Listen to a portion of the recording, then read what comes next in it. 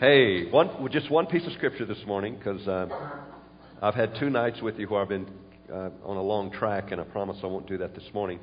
But I do have something to say, and I think we can get it done in the time we need to get it done, and something to do.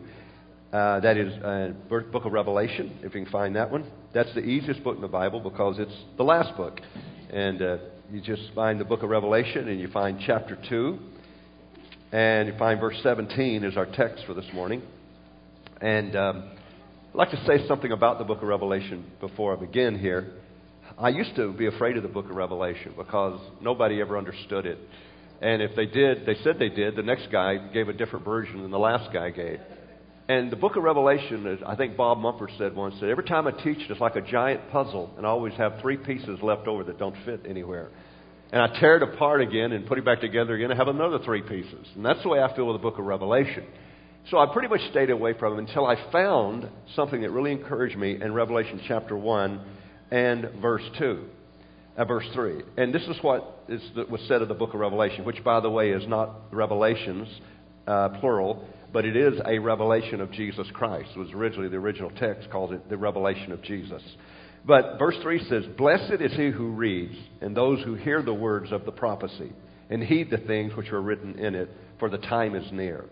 Now, what I saw in this, it says blessed. First of all, you're blessed if you read and you hear. It doesn't say understand. I love that, because I thought I had to understand it to be able to get into it. And I thought there's just a blessing on reading the Book of Revelation. There's a blessing on just heeding the Book of Revelation, because the time is near. So I spend a lot of time reading stuff I don't understand out of the Book of Revelation. And every time I get a revelation on the revelation and speak it, and 2 months later, I don't believe what I just said about the revelation, because it's forever changing. And so, and it's like an onion. There's just layers of fulfillment in the Book of Revelation. You go all back to 70 A.D. and see some of the fulfillment of the revelation of Jerusalem. Some of the things that happened in the Book of Revelation happened in 70 A.D. and followed the Roman Empire. It also goes through history. You see multiple fulfillments of the Book of Revelation. Antichrist has come in many forms throughout history. So the Book of Revelation is a very broad book. But anyway, I said I wouldn't do that. I wouldn't get into that. So let's get back here to... so we're going to read, and if you don't get anything but reading and hearing, and maybe you don't understand what I'm saying this morning, you're still blessed, and I still have a way out. So there we go. So that's why I chose that for the Sunday morning. So if you're there, camp there, I just want you to put your marker, put your finger there, because I want to give you a backdrop to this. I'm going to do 2 things. I want to give you a backdrop for what I'm going to say, and then I want to talk to you from my heart about this scripture, which I believe is pertinent for this church, for this morning, and for this year. But let me give you the backdrop about that first. I'm going to talk to you this morning about, I guess I would call it the spirit of generosity, and to tell you why I want to talk to you about that. Somewhere in the middle of last summer, toward the middle of last summer of 2008, the Lord began to talk to me about the spirit of generosity. Now, there is giving, and giving is wonderful, and there's tithing, and tithing is wonderful, but you could kick it up a notch and call it the spirit of generosity. Generosity, to me, is a fuller word than just giving. It has more implications. It has more of an ump to it, more punch to it. Generosity is, when you're generous, that means you go way beyond what's expected of you to do. You go double, you go triple, you go the extra mile. So there's times when people give, and they're nice, and it's wonderful, and that's wonderful, but then generosity actually puts it in a whole frame by itself out there. So the Lord began to talk to me about the spirit of generosity, means beyond tithing and beyond just giving, but it's just radically, crazily giving, out of your heart, way and above what's expected of you. And so I began to think about that and begin to think about implementing that. We've got to think it through before we actually do it. And so anyway, what started happening to me in the fall of the year is that when I started doing that, I started preaching that to myself and in a couple of conferences, things started going crazy for me. I mean, the first time I preached it, on my way home from the airport in December, I had $2,100 bills in my pocket that I had taken out of the bank to buy my grandkids and my wife and my children Christmas. And I went through the security at the airport, Philadelphia, and never saw my wallet ever again. Well, I did see they sent me my wallet 3 months later, but the Lord raptured the money out of there somehow. It was like just gone. I don't know. So there was a generous thing. I was forced to be generous there or something. But anyway, so and then just things started to happen. Things started breaking. My health started going weird. Car breaking down. You just all kinds of crazy things that are happening.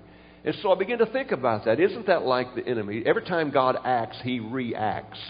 And every time God acts, the enemy reacts. And it's in a sense a test to see if we're going to believe God, or we're going to believe the circumstances or the reaction that comes from the act that God has called us to walk in. And I knew that and understood that. And I was thinking about that and thinking how that was working for me. And it's been a tough year in some areas. I mean, economically, it's been tough. And Laura's mother and I nearly got killed in our Toyota Sequoia, who had the front end drop out from under it, hit the ground on the pavement, sliding across the pavement. Never happens. That's the Toyota Sequoia. My gosh. You know, it had a faulty piece of recall part on the front end. It was the only one in the nation that ever done that as far as it just hit the ground. It was out of control, you know, and got that fixed. Then it broke again, and then other things begin to happen. And I'm thinking, and all the time I'm knowing God said I'm supposed to be generous. And the more I try to get generous, the more the backlash begins to happen to us. But I'm determined to not let that bother me. So a few weeks ago, I'm thinking about this, and I've come upon a revelation that you may already know.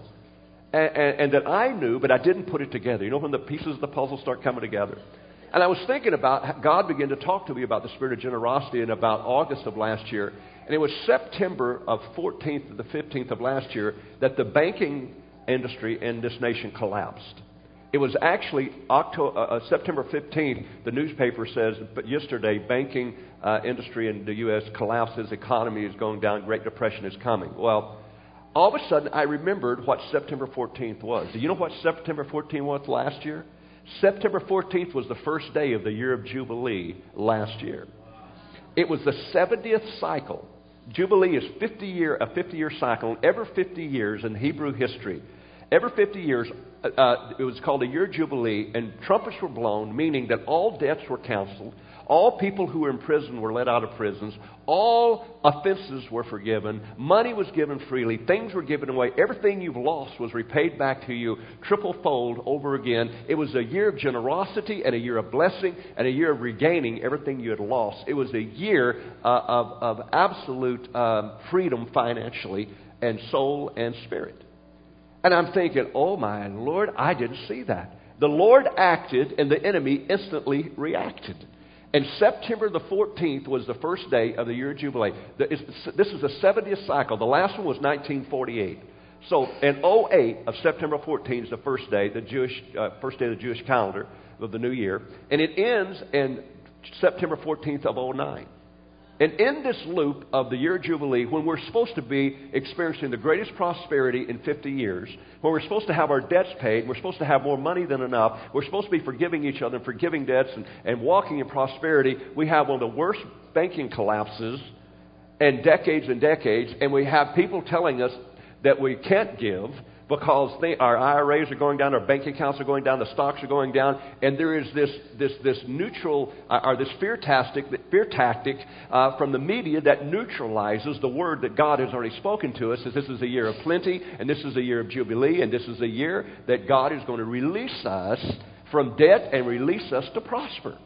And I thought, isn't that just like the way it is in heaven, the war that goes on, those extreme polars? I mean, that pendulum swing, when God says one thing, the enemy reacts and swings the pendulum all the way to the other side. It's that age-old conflict between the new man, the old man, the voice of God, the voice of Satan that says, hath God said, between the promise of God and circumstances. It's that age-old dichotomy that we wrestle with as Christians that we have to get our hands on before God can trust us with what He's about to do.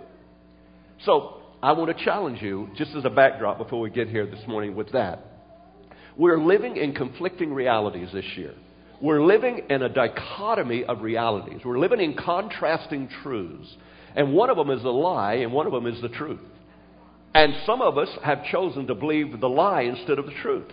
The truth is that we're living in a year of Jubilee, and God has declared that all properties are given back to us, all real estate comes back to us, all monies we've lost comes back to us, all offenses comes back to us, every debt is forgiven, we're free, we're out of debt. That's what the year of Jubilee means. That is the truth. That is the ultimate truth. And we're living 09 in the year, the 50th year of the year of Jubilee. It was 50 years ago before this happened. It's happening for us this year. On the other hand, A pseudo-reality has emerged in the nation saying that is a lie. We're going down the drain.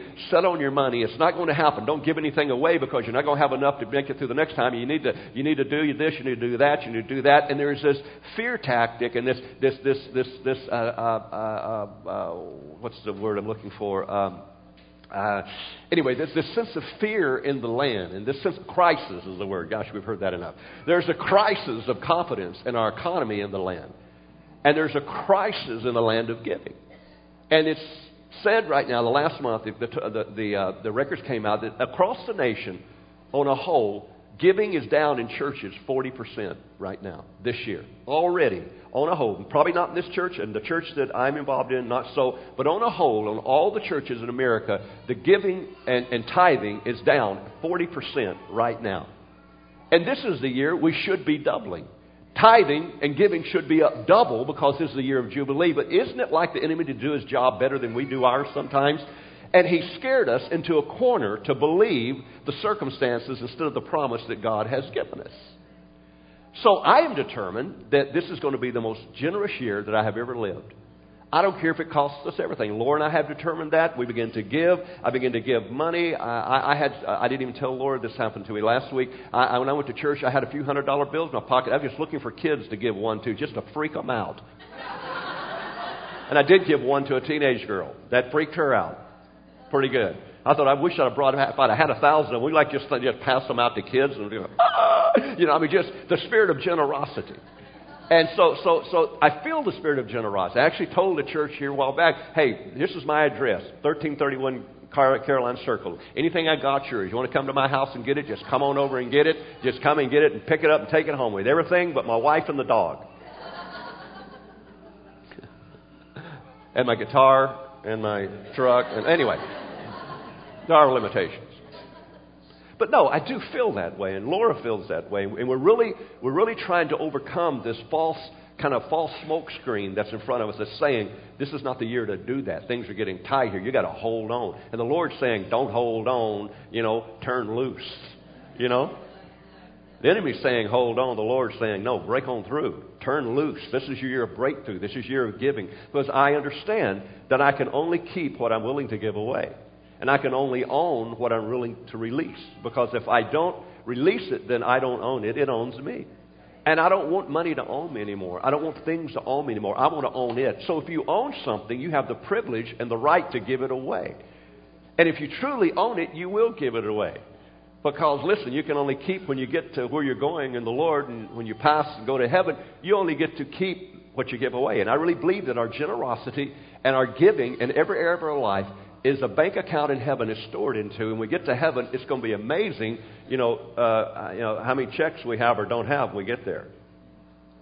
So I think our spirit of generosity and our giving and our kindness toward each other in that context goes beyond this life and has implications into the next life. And wouldn't it be interesting if we're sort of, put in places of responsibility, because there are different places in the next life, according to Paul, and better resurrection, etc., according to our kindness and our generosity. Remember the mother of two disciples said to Jesus, Lord, which one of my sons can sit at your right and left hand?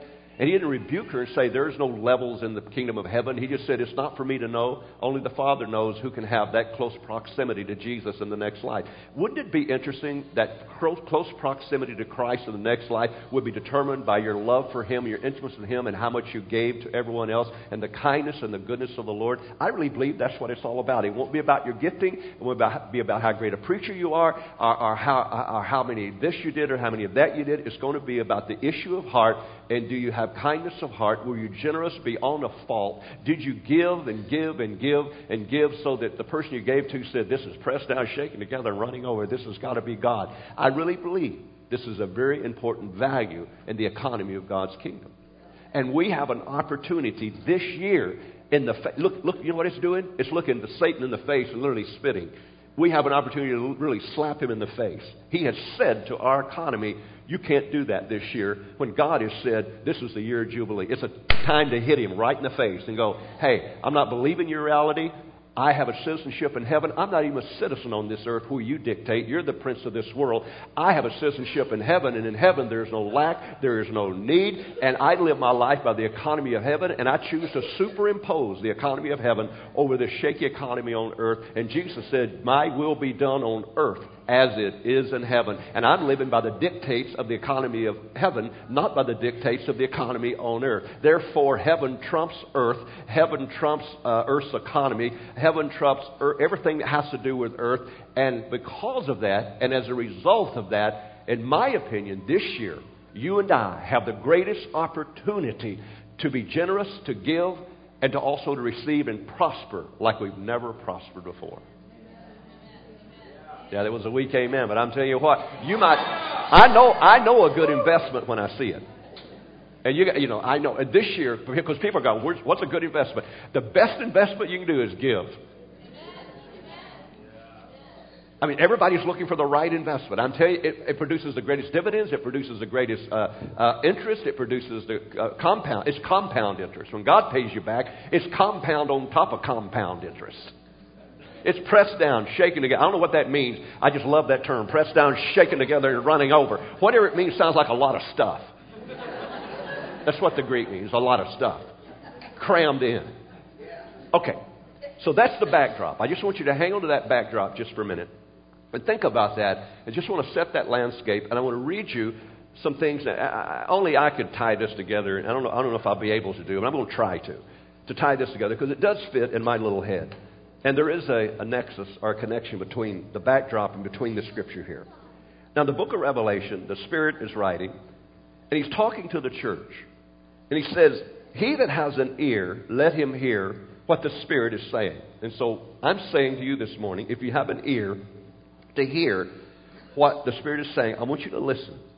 To him who overcomes. Now, here's where most of you drop out of the picture. Here's where I drop out. 7 times the scripture says, there's things I want to tell you. Have an ear to hear. Listen. And it starts out with, to him that overcomes. You go, okay, that can't be me. I don't need to listen because I'm not overcoming. I got this in my life. I got that problem in my life. I just got mad yesterday. I just nearly cussed. I mean, I ran this guy off the road. I got road rage. I got home rage. I got office rage. I got church rage. I got dog rage. I got cat rage. Whatever. I'm just raging. And so you're thinking, I can't now, and I feel like a backslid. I don't feel like I'm so. That doesn't apply to me. But when you look into the Greek, the best way to say, the best translation of that word overcomes, it actually means, the core of that means, it doesn't mean to do something like Superman leaping over tall buildings and just like overcoming the whole universe with one single blow. It actually means to stay the course. It actually means to hold the ground that you have. And it is a cousin to the thought or the scripture where Paul said, after having done all to stand, therefore, stand, which could mean overcome. Sometimes you overcome just by not going backwards. I mean, just by holding your ground. In battles, in war, armies overcome by holding their position. And so when you look into the Greek here, can I have the fan now? When you look into the Greek here, you'll see that the word, he that overcomes means that he that holds his ground, or he that is not moved, or he that is stable and plants his feet in one spot. So I want to tell you before we talk about this, you can't opt out of the scripture because you think I'm not an overcomer. If you're just even standing on your feet and breathing in the Lord, you're an overcomer. Because it could be worse. You could be doing the stuff you used to be doing, and that's undercoming. And you could be going back. Just the fact that you're surviving, and just maintaining is an absolute commentary to the grace of God in your life. I mean, come on, because listen, you don't know. What you don't know is how many demons are in front of you pushing you back. When you get to heaven, it's going to be incredible when you see the measuring stick. You will not. You judge your own paper. You give yourself a failing grade. Sometimes when you're not going forward and you're just maintaining, you don't see that there's an invisible force of hosts of demons in front of you. And just the fact that you're standing on your feet and just standing and not going backwards is the most successful thing you could ever do in your life because you don't understand the opposition. That's why Paul said, after having done all to stand, sometimes you just need to stand. And when you do, that's being an overcomer. And some of you, it's even more difficult because your life is difficult. And some people, this is why you can't judge people. about where they're at in God. Some people spend their whole life, because they were born in unsavory circumstances, or they had a lot of emotional problems or abuses or whatever's going on, DNA, whatever. Some people were born with that, and some people it takes all their life to get where some people start when they were born. So you can't use the grading scale on everybody, because everybody's different, their circumstances are different, and just the fact that they're hanging on means that they're an overcomer. And maybe you wouldn't even be able to handle it. You wouldn't even hang on if you had to deal with what they do. You're going, well, look at them, man. They're just stuck in the mud. If you had to deal with what they were dealing with, you'd be sucking the mud. You know, I mean, it's like some people have a lot of stuff on their plate. And sometimes you don't, but your time will be coming.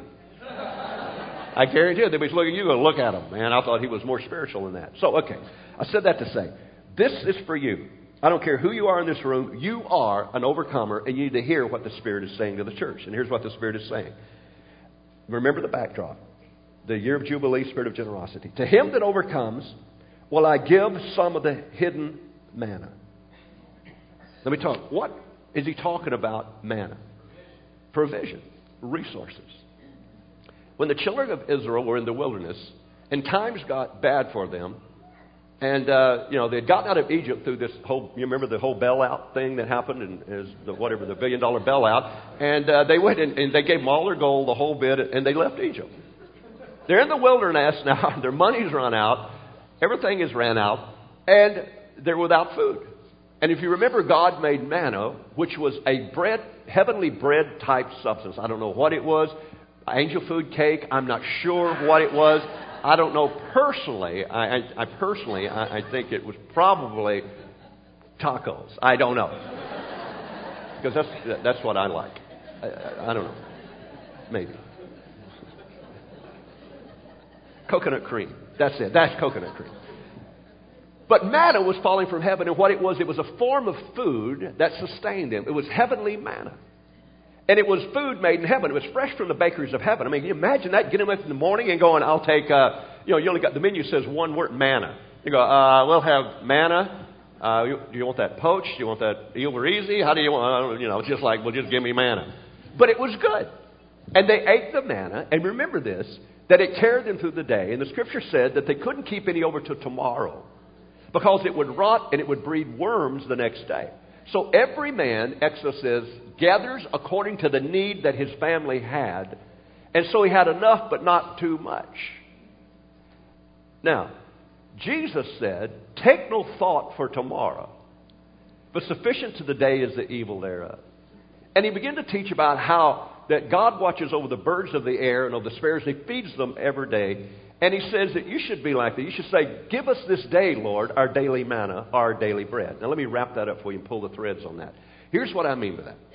I know we're in economic unstable times, but there is hidden manna for those who have an overcoming attitude.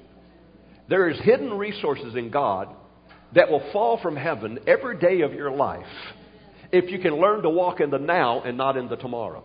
The problem we have with the American mentality is we have a stock investment mentality, and we're always worried about what's going to happen next month or next year, our IRA down the road, instead of worrying about what's going to happen today, because you might not even be here next year or tomorrow.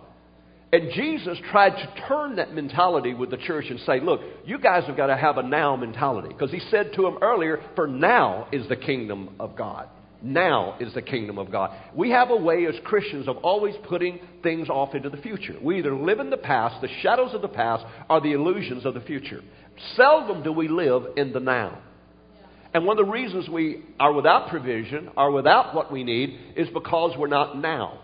The Indians, the American Indians used to have a saying that there's no time. The only time that ever exists is this moment.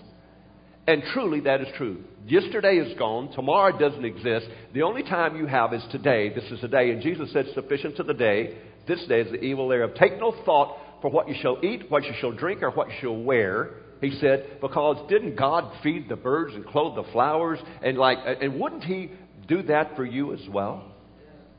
So, if you're overcoming, if you're in God, this is your year to tap in to the now hidden manna of God.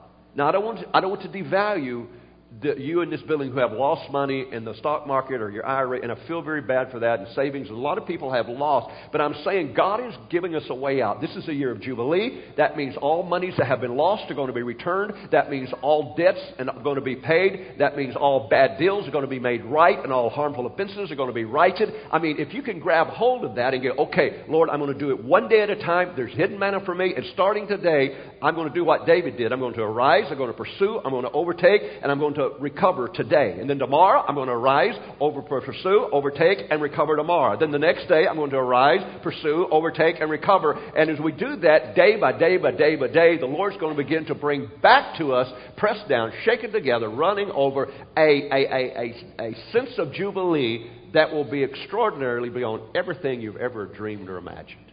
I really believe that. I know you're looking at me like, this guy's crazy. But I believe that. I believe that there's the opportunity this year to do what you thought you could never do financially. Do you know the greatest fortunes were made in the Great Depression? Some of the greatest fortunes were made in the Great Depression by men who didn't have a negative spirit, by men who saw the opportunity in every failure.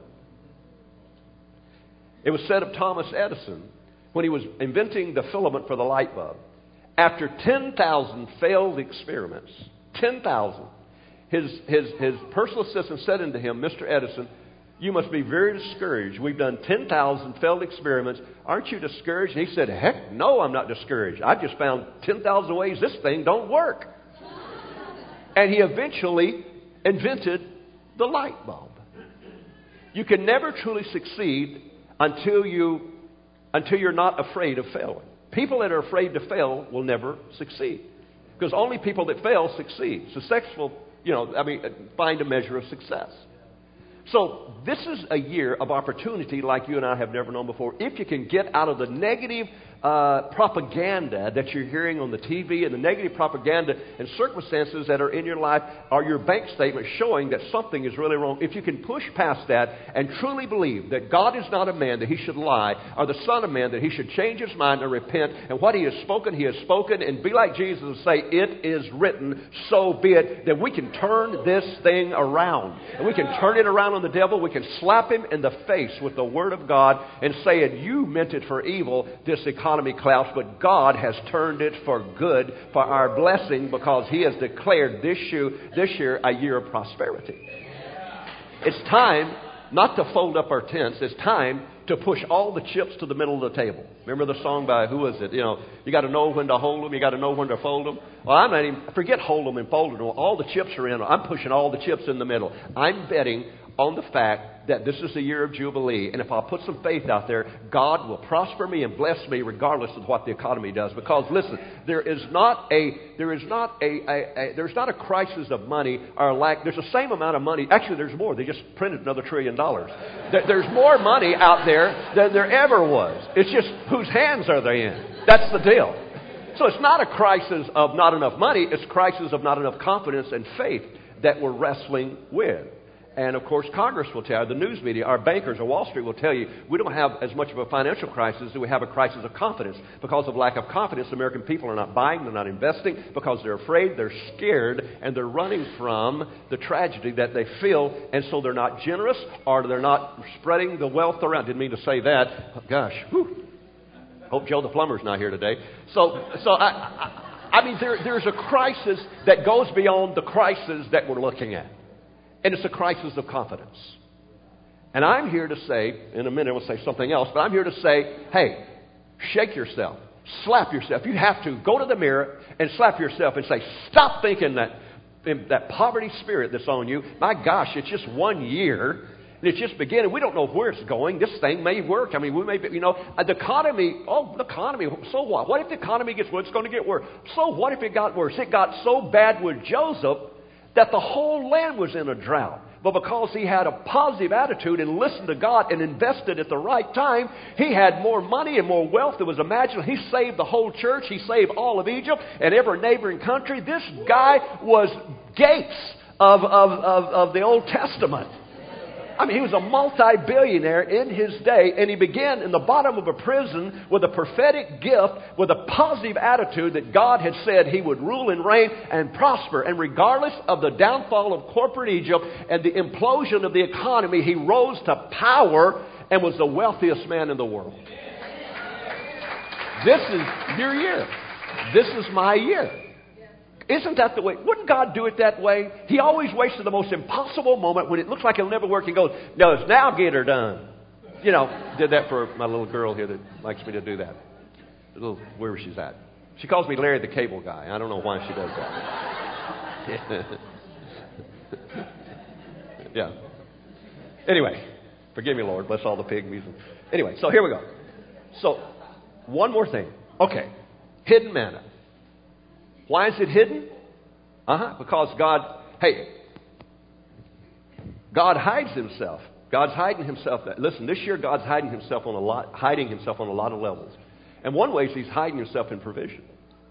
He's not so upfront. He's going to wait to see if you really will seek it out and believe what he's saying. It's hidden. It's in heaven. But you got to pray the prayer, God, let your will that's hidden in heaven be revealed on earth. And when we begin to pray that and lock into that, it's going to happen. Okay, look at this. We're going to have hidden manna, and one more thing. And I will give some of the hidden manna, and I will give them, the church, a white stone and a new name written on the stone, which no one knows but he who receives it. What in the world is that? I'm going to tell you. You're thinking, what's that got to do with anything? It's got to do with everything. This is going to set you free. That's right. Just going to wrap your burrito. Watch this. Okay.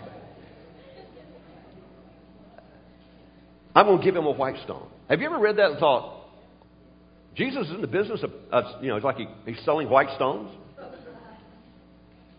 What is it, a mood stone? Or, what is it? Okay. Let me give you the history of the white stone and why this is extremely important to you and to this year. Tell you what the white stone was. In the book of Exodus, God said to Moses, I want you to ordain a priesthood.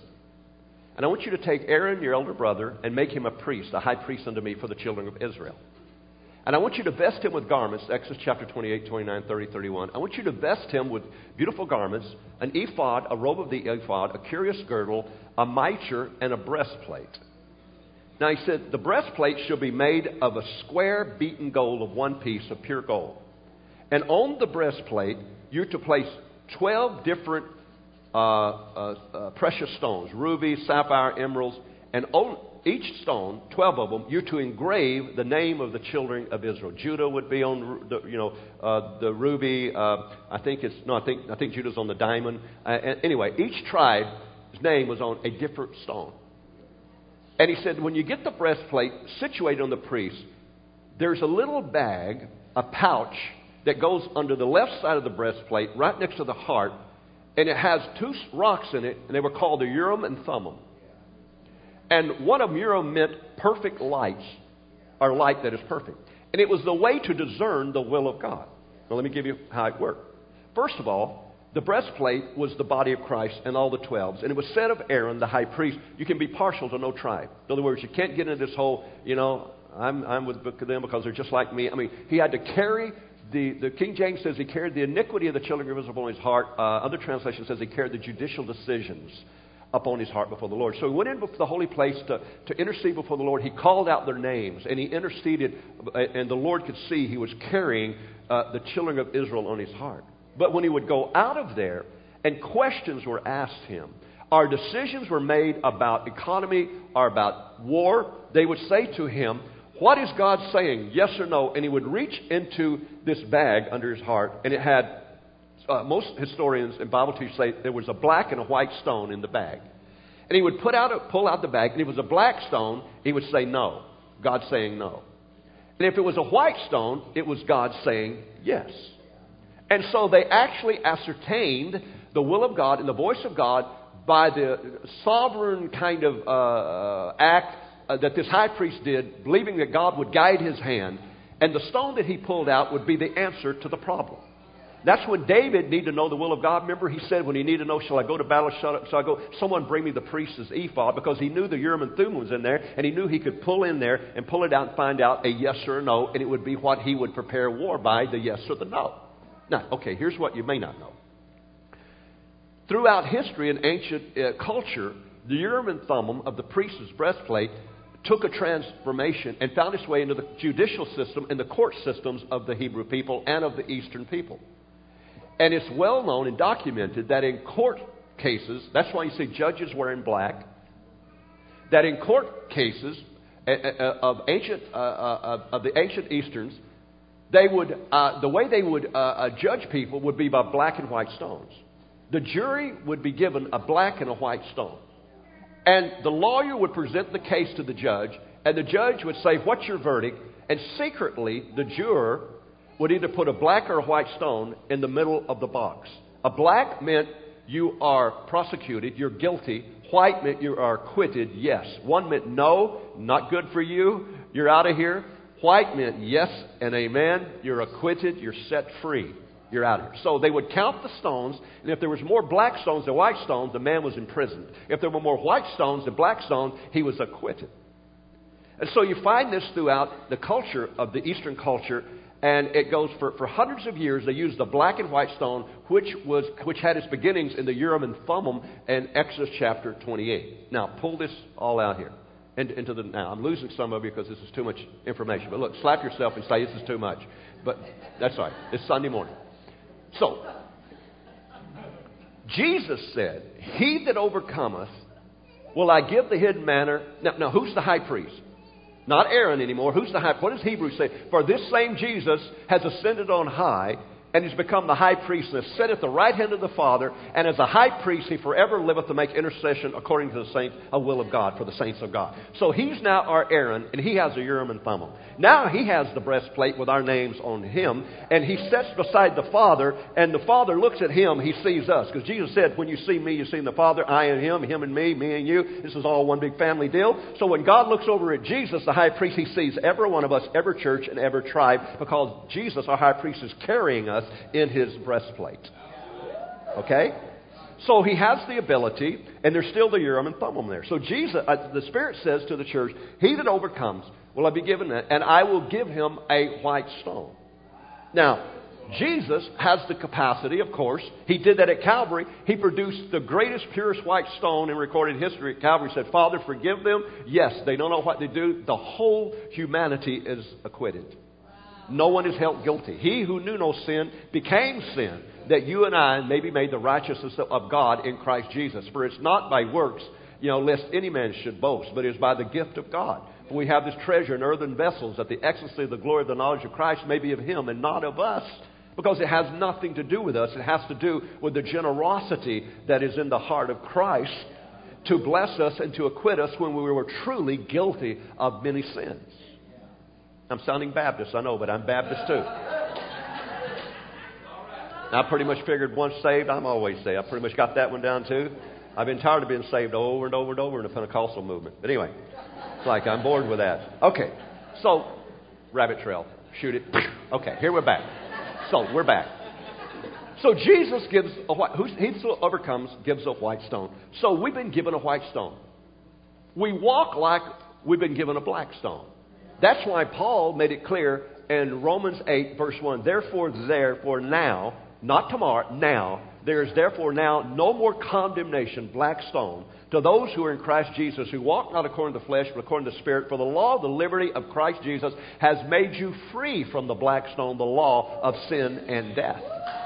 And then Paul later on says, so therefore, you should set your affections on things that are above and not on things that are below, for you are dead and your life is hid with Christ in God. And he went on to say, therefore it is not I that lives, but Christ that lives in me. And the life that I live now, I don't live by blackstone condemnation, the weakness of man. I live by the faith of the Son of God. And he said, that's a big yes, that's a big amen, that's a big acquittal, that's a big forgiveness. So we do live under the white stone. So look what he said, and I want to get to one more point and we're finished. I will give him a white stone, and I'll write on him a name that he doesn't know, that no one knows but him. Now this is going to sound real Bob Jonesy, but I'm going to put it out to you. because I love Bob when he gets off on these things. There's a name change happening this year. God, in our forgiveness, in the salvation package that you and I have got, God is writing something on our salvation package, on our lives, that no one knows but He and I, and Him and you. Something very personal is happening between you and God this year. Name depicts the character of someone and defines the nuances of his personality or her personality. And a name distinguishes you from all other people and puts you distinct in a place only you and God. That's name. When you call someone's name, you identify who they are and you distinguish them from everybody else.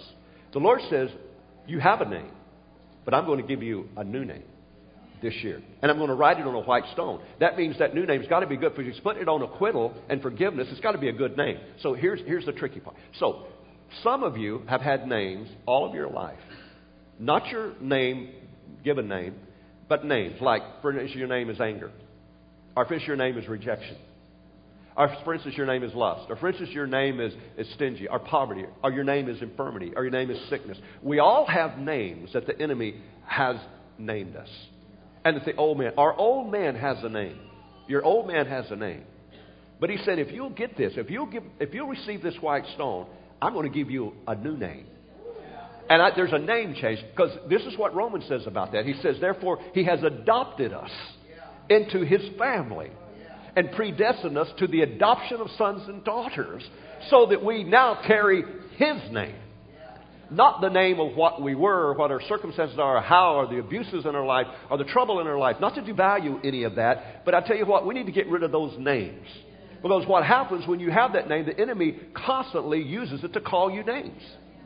Intimidation. Some of you here can't do what you need to do because your name is intimidation. Some of you can't do what you need to do because your name is fear of man. Some of us can't do what we need to do because our name is poverty. Our name is our lack, or rejection, or self-loathing, or abuse, or whatever. Listen, God's here to change some names. This is the year of Jubilee. All of those names are getting wiped out. New names, freedom, release. You're out of the prison of confinement, of character that you have been in. And God's saying this to you, 2 Corinthians 5:17. If any man be in Christ Jesus, therefore he is a new creation. Old things have passed away. Old names have passed away. All things have become new to you.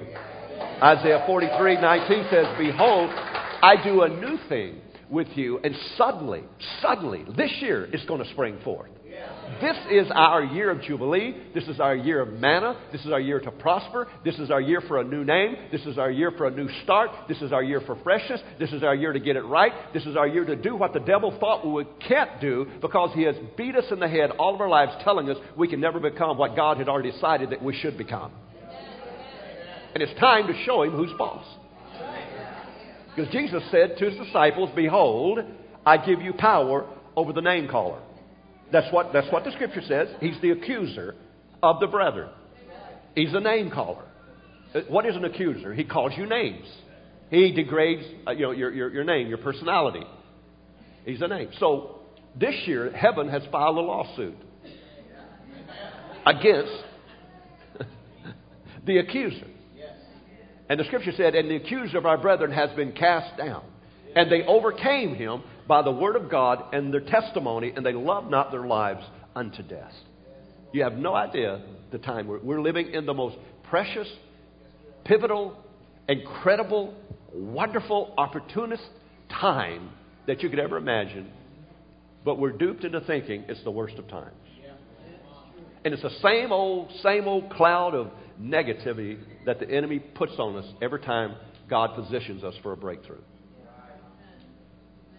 Okay, I'm going to kick it up a notch and finish. Can I do one more notch? This is going to really kick it up. Okay. I'm going to stretch it here. We have a new name. We have a white stone. Okay. What does the Hebrews say about us? Peter says, for you, the church, are a holy nation, a what? Royal? We're a priesthood? Oh, we're priests? Well, the Scripture says 3 times that we're priests. 3 or 4 times in the New Testament that we've taken on the priesthood. Then are we to mimic? what Jesus did? Do we have some of the capacity that let me show you something. Real quickly, Matthew 16.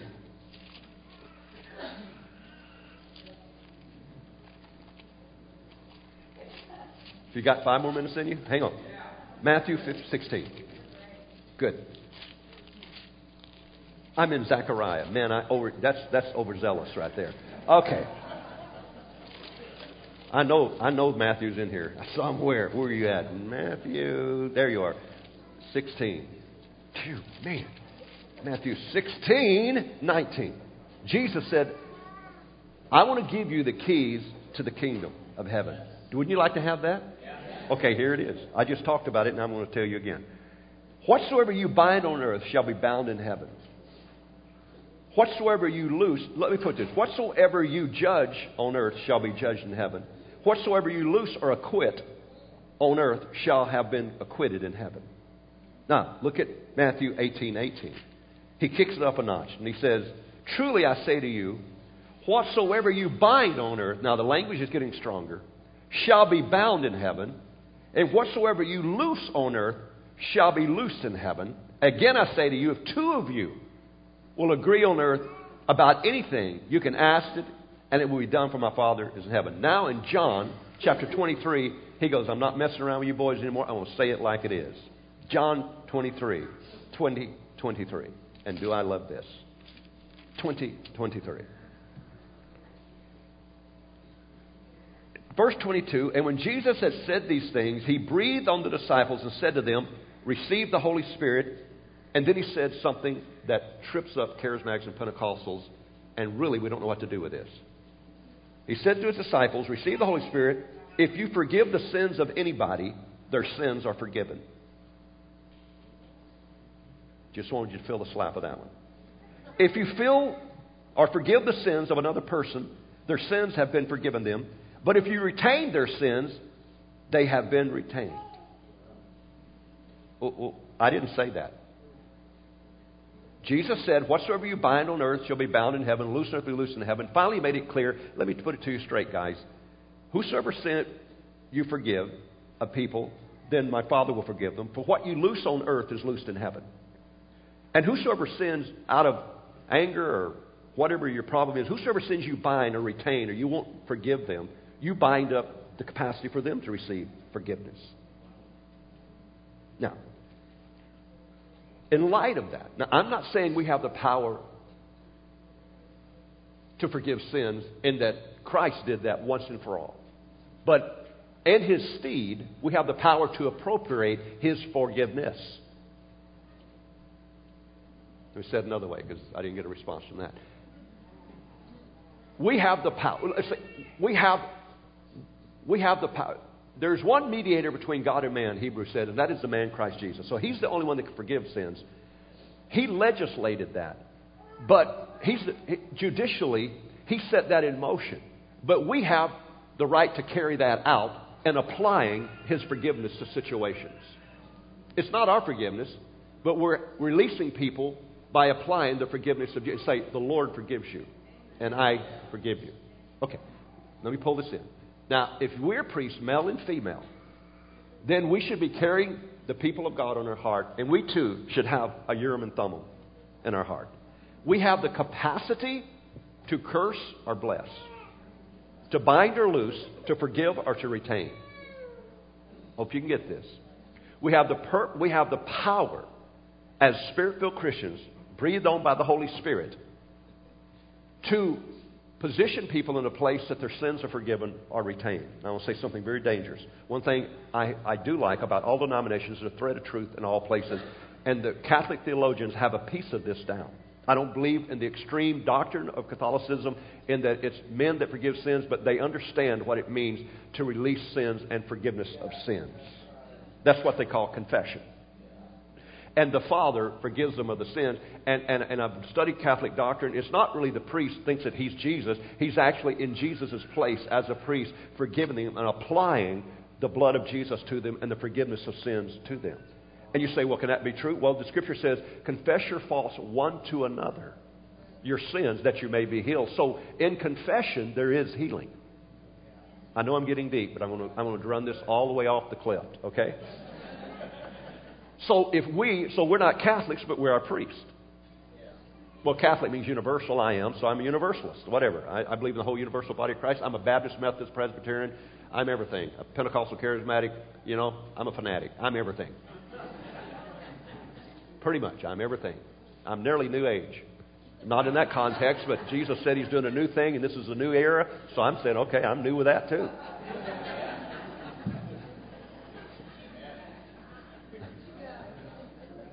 It's not the organization you belong to that makes a difference. It's the Christ in your heart that makes a difference. So yeah. What was that? I just dumped myself there. I'm going over the edge. I was going over the edge without a bungee cord. I remember that. Oh, so we're kings. We got 10 minutes. 10 minutes to 1. So we're kings and priests unto God. So we have the right. Not right. We have the power. Matter of fact, we do hold people in unforgiveness. We can hold people in poverty by our attitudes. Or we can release people. We have the capacity to give people a black stone of disapproval, or like our Lord, give them a white stone of approval. This year, I challenge you to give nothing but white stones away. Because you said, oh, but they offended me. Jesus has got an answer for everything. He said, if your brother has aught against you, you go to them. Go, Jesus, why you keep making it so difficult for the flesh? You would think if your brother or sister has aught against you, they should come to you and go, I have aught. No, Jesus said if they have aught against you, you go to them. This is your year to make things right. You want to be blessed? You want to get into this loop of jubilee and of prospering and breaking on through the barrier and the membrane that's holding us back from the next move of God in revival. You want to? Listen, all debts have got to be paid. That means personal debts too. I'm talking about personal offenses. I'm talking about people you've held in prison in your heart and unforgiveness. You've got to let them go. People you've been angry with, you've got to let them go. People who've owed you money, you've got to forgive them their debt. Do you hear what I'm saying? The year of Jubilee meant that all debts are forgiven. When someone owed you money and the year of Jubilee come around, you just kiss that money goodbye. Look at me. If someone's owed you money and it's been bugging you and eating at you, you need to let it go now. If you want God to bless you. Because this is the year to obey the Word of God and to cancel all debts. Not only that, you need to believe God that this is your year to get out of debt completely. And the only way you're going to get out of debt is to give as God commands you to give, and give a white stone of acquittal and blessing, and let generosity flow through your life. Because generosity will hollow out a trench, a conduit for God to pour this incredible blessing through in your life. The more you give, the wider the trench for receiving becomes. This is an incredible year. It's time for us to get it right with each other. It's time to go home today. Some of you are going to need to go home today and call up whoever you need to call up and say, I love you incredibly. I forgive you. If you need to say I forgive you or you forgive me, this is the year of Jubilee. I'm holding no offenses anymore. Matter of fact, you are incredible. You're wonderful. You are something else. I just want to bless you. I just want to push you. Listen, people know that they're bad. People know that they're in sin. You don't need to restate the obvious. That never leads anyone to God. The Scripture said it's the goodness of God that leads to repentance. The goodness of God. Some of you have problems with your mothers or your fathers or your families or the way you were raised or abuses, and I don't devalue that, and I'm sorry about that, and I know, and you've been in counseling, and that's helpful, but I'm telling you there's something beyond that.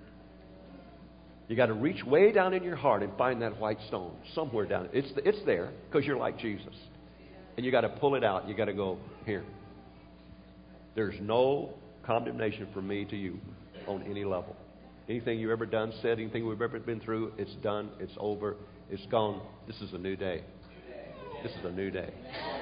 God's doing new things. Yeah. So, here's what's going to happen. Money is going to increase in this church. Giving is going to increase in this church. People are going to start giving more to each other. Cars are going to exchange hands. Start to say guns, but why would I say that? Well, yeah. Well, I'm reluctant. I lived in California for 17 years. You know, gun control, you know, that whole thing's like guns are from the devil. But, of course, I know in Carolina, gun control means a steady hand. So maybe, yeah. Maybe guns, whatever, you know, whatever. Whatever you got 3 of, you know. I had 13 guitars. I had 13 guitars 5 years ago. I've got arthritis. I can't play them anymore. Because, you know, I was going to be a rock star when I left the church. You know, I worked on my testimony for 7 or 8 years in the rock business. And so anyway, I used to play guitar for a guy named Russ Taff, and when we did a rock gospel group and that whole thing. So anyway, so I'm a musician all my life. But I had 13 guitars that had mostly been given to me. I'm talking about experience. I had Taylors, I had Strats, I had Godins, I had the whole bit. And the Lord said to me, how many guitars do you play at one time? I go, well, Jimi Hendrix could do 2 at one, Lord, at least 2 maybe. You know, can I keep the Strat? You know, and I go, why? He said, you need to give them away. And this now I'm down to what? 2 guitars? I'm down to 2 guitars now. I had 10 years ago, no kidding, I had 33 guns. Because no, that was 16 years ago. I was pastoring a church where one of the elders in the church wouldn't tithe. They didn't believe in tithing, but he was a single guy, and he was a gun fanatic. He took me out every month and bought me a new gun instead of tithing. I never rebuked him ever once. Never, you know, there are exceptions in the kingdom to tithing. You know. I had Glocks, I had 40 S&Ws, I had 45 Smiths, 5906 Smith & Wessons, I had assault rifles, I'm pastoring, you know, I have like 357 Magnum snub-nose 38s, I mean, it's like 22 caliber, I had the whole bit. Anyway, the Lord said to me one day, how many hands do you got? I go, 2. He goes, how many guns can you shoot at once? I said, 2. He goes, okay, once you get down to 2. I got 2 now. I gave those all away. Well, I actually sold 1. But I sold the Glock. You cannot just give a Glock away, you know, with a 15-round clip. You know, so anyway, I gave them away. I gave them away. I have 2 guitars left now. You know what's happened lately? My hands are coming back. I'm going, hey, I think I can play a little bit here. My gosh, I nearly sound as good as Keith Richards now. I mean, like, you know, I know I look better than he does. But it's like, man, you know, but it's the time to give. It's the time to, you know, some of you got stuff you've been hoarding for years. You got like 20 of them. Like, oh, no, 20 of them. You're like, what are you going to do with all 20 of them? You know, I got 16 cars. You know, well, there's only 7 days in a week. If you drew 1 each day, that wouldn't work. So Paul, writing to the Corinthian church, he said, here's what it should be. One brother's abundance should be a supply for another brother's need. He called that equality in the body of Christ. It's not communism. It was a Pauline revelation in the book of Corinthians to the Corinthian church. He said so that there be equality and no need in the church. That if one brother basically said has 6 of something and one person has none of nothing, then he gives him 1 of that one. And there's this, I call it a Holy Ghost swap meet starts happening. And you're going to have a Holy Ghost swap meet in this church because the spirit of generosity is on this church. And starting today, people are going to start giving each other, releasing each other from sins, whatever. If you sin, from debts, from monies, there's going to be giving. And Father, come up here with me, hon. This is my wife, Laura. We're in this thing together. I bought her this incredible teapot here about a couple of months ago. I paid a lot of money for it. It's not Sonomans, or whatever that place is. Anyway, Sonomans or whatever, I don't know. Williams and Sonoma, I don't know. And I come home and found out she had given it to somebody, you know, before we even used it. And I thought, hey, honey, I'm preaching this stuff. And we got to live it? God, man, that was expensive, you know. Now I'm down at T-Bonnet. But anyway, that's all right. Never mind that. So, anything to say, hon? No. Okay. All right. But she's, you know, so here's the way you do it. Guys, if you think you're not generous enough, you think, what am I going to do? What do I do? This is for guys, just for guys. You think, God's talking to me about giving. What do I give? If you don't know, ask your wife. It'll always be more than you think. Because guys are thinking, they're balancing the checkbook and thinking left brain. And when the women get under the anointing, oh, man, they're nurturers and givers anyway. They just give it all. So every time I say to the Lord, what do you think the Lord's telling you to give? And without exception, it's always more. I up it, and it's always more. And then just recently, she told me last week, honey, I told her, she goes, I always think of what you think, and then I lower it and say it, and it's still more than you. That's low. That hurts. That hurts right there. That hurts. But she has a vision for orphanages and the poor and for children in India, which is in her ancestry. Her grandfather was was a missionary to India and built schools and that sort of thing. It's in her blood. It's in her DNA. She'd just give it all away and just go and go, hey, let's keep something. Come on. But anyway, it's not just the more you give away, the more you get to keep, is what I'm saying. So we just, what are we going to do? Release that? I think everybody should think of at least one thing Yes. that they could give away or a service they could give away. Yes. But it doesn't have to be huge either. If you don't have a whole lot, Yes, you said think something that'll cost you something. Yeah, it's got to cost you. In other words, you got to go, ooh, not that necktie. No, necktie, that wouldn't work here. I mean, ooh. Yeah, not that, not that. Ooh, yeah. Think of some service you could give, our time to someone, our money, our it may be somebody you don't even want to hug. And whatever you do, be generous. Do it double what you think you should do. Whatever you think, just double it and you're closer to what God's thinking.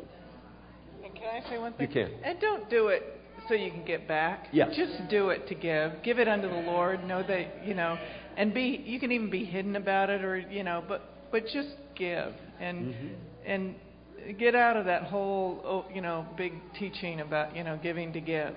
Just give something. And if everybody gave something and you continued to get it, you're going to go into a river that's going to keep on moving. Oh, yeah. And because that spirit is on the church. Yes, it's really strong here. It's strong here. We just got into that, 3 weeks ago at the Church and Grace Center. I talked to the pastor when he said, this thing is going crazy. People are being forgiven $1 million debts. One lady gave every penny she had in her offering, and she got $5,000 nowhere next week. And it's not that whole television, giving. There's 100 people on the phone. This is a whole. I hate that stuff. You don't know how bad I hate that stuff. I throw shoes. I throw my shoes. I throw shoes at it. I go, get off the television. You're hurting our cause. Go to work somewhere. But who gets it the best is the young people. Yes. They just go for it. The youth and the young people, they're really... Yeah, I had one It's snowballing. They do. We had one young person come to me and gave me his prized newest iPhone pod. The big mega. His hands were shaking, and I'm going, I'm not even an Apple guy. I'm going, all righty. But I mean, it was like incredible. It was like the most valuable thing in his life. And he was just so blessed. I could see he was so blessed. So yeah, that's what we want to do. We want you guys to do that, to give. And give where an area where it hurts. Like if you don't, let me just give you one quick example. Like we were thinking about a couple weeks ago, what can we do and give? We preach at our church. We tithe, we give money there. And I'm in the ministry. I thought, what can we do that's so off the charts? You know what we did? We decided to go in and start cleaning the church. So we were there last week vacuuming the church.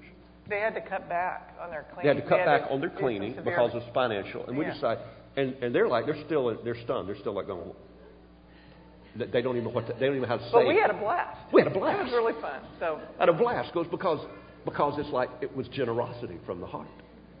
So what God, that's what God required of us. It's like they shouldn't be doing. People, I shouldn't be doing that. My God, he should be out in the world doing what he does. No, I like vacuuming. And you know what else? What was really interesting is the woman that was there to clean. Yes. She's this little Hispanic woman. Her heart was broken that day. Her brother had just died. And with us coming in, that's what I loved about it, more so than the church, that it ministered to her. She wept and cried. The timing was amazing. I mean, she goes, you would do to help me? Yeah. And I go, yes. I said, she goes, but you preacher, you pastor. I go, oh no, I want to. This is my service to the Lord. She goes, oh. But God did a work in us, remembering in the days when things were really simple and when we were young, just feeling love, doing things for the Lord and not out of rank or preach it, whatever. Yeah, that's what I'm talking about. Go. I'm interrupting you. I'm sorry. I'm sorry. We're 4 minutes over. So we release you to give. I don't feel it's too. I'm not prophesying. We prophesied over you. Let's release it, honey. Let's release the spirit of that. Lord, we release the spirit of generosity in this house. Yes. On every person that's here. This is your year. I prophesy this is your year of breakthrough. The Lord says, thus saith the Lord, I'm going to do the unexpected this year. I'm going to arise in places where you said there's no way God can pull that off. The Lord says, not only am I going to pull it off, I'm going to cause you to excel in your destiny. I'm going to cause you to excel in your businesses. I'm going to cause you to excel in your life, in your homes. I'm going to cause you to excel in your churches. I'm going to cause the spirit of generosity, the spirit of giving to come upon you. And you're going to give like Israel did to the tabernacle till Moses said, it's too much. Take it back. We have more than enough. I'm going to cause money to come. I'm going to cause resources to come, time to come, services to come, love to come, kindness to come. I'm going to cause you to give in every arena of your life.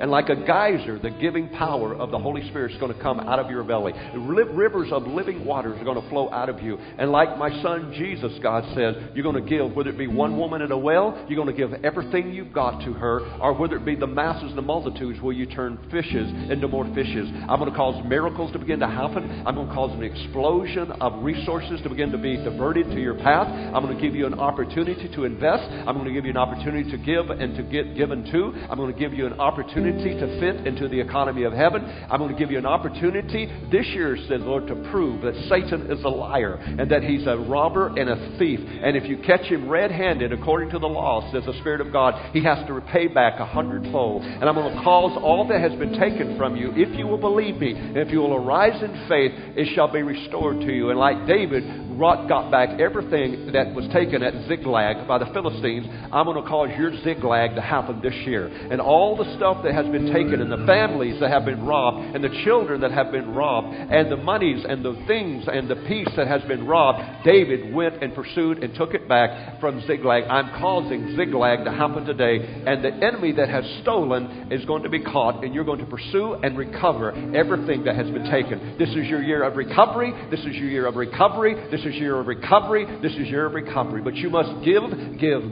You must give.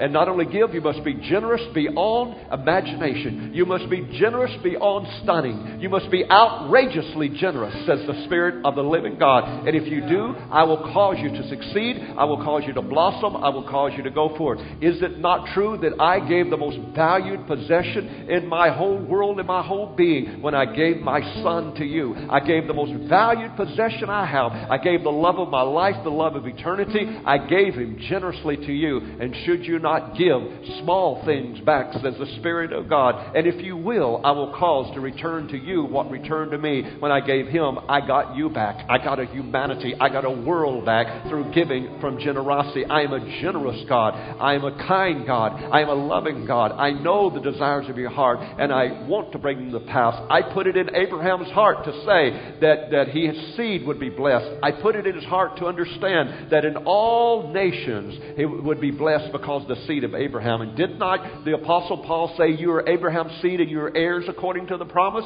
Are you not children of generosity? Are you not children of favor? And should you not say to this mountain, grace, grace? Should you not say to this mountain, be removed and cast into the sea? Should you not say to the obstacle that's in front of you, and the financial doubt and the worry and the enemy and the thief of mountain that's in front of you, be removed and cast into the sea? If you will say it and not doubt in your heart, this year you can have whatsoever you say. For whatsoever you bind is bound, and whatsoever you loose is loose. So the Lord says, begin to loose generosity. And as you loose it in this earth, I will loose it in heaven. And heaven and earth shall kiss, and you shall receive the benefits of generosity. And you shall say, Lord, it is coming down like rain, pressed down, shaken together, and running over. My cup runneth over shall be the tagline for this year, says the Spirit of God. You shall say, it is more than enough, because I am a God of enough. Lord, thank you, Father, and we receive that, and we reach out and embrace that generous and loving admonition from you this morning. And we say, pull out your white stone. Just keep your eyes closed. Reach in there and pull out your white stone. It means yes. It means acquittal. It means they pull out and say yes as loud as you can say it. Yes! Yes! Yes! Yes! Yes! Yes! Yes! And amen. You guys are incredible. You're incredible. You're incredible. It's going to. I'm telling you, it's going to go woo woo. I don't want to leave. I don't want to leave. I got to stop. It's 10 after 1. My goodness. No, if we don't listen, here's the way. If we get there in the next 20 minutes, we get to the restaurants, we get to pick up all of the Baptist's tips and stuff. You know, and like they're gone. You know, no, another thing. Tip. Start tipping. My daughter's a waitress, is a professional waitress for 30 years. And she said, Dad, in the waitress world, every waitress fights to not work on Sunday. Every waitress in this nation hates Sunday because it's the least tips they get. Christians take up the most space, stay the longest, are the most demanding, talk the most, and leave the less money. Any waitress, you know what I'm talking about. You know what, and they fight to not do Sunday. They hate to do. My daughter hates to do Sundays. Or conferences. When there's a conference or when there's a conference in town, it's the tipping. Worst tipping. You know, they spend up all their time yeah. and work them hard, and there's bad tipping. So every time, I'm tipping and walking out and thinking, oh, generosity, go back in and doubling it every time. Going, okay, here, doubling and watching them go. Ah! Even at the Sonic, giving a $10 tip to Sonic, they just quit their job, like. I'm rich now, Anyway, we're going on here. Brian, come. Bless. Thank you, guys.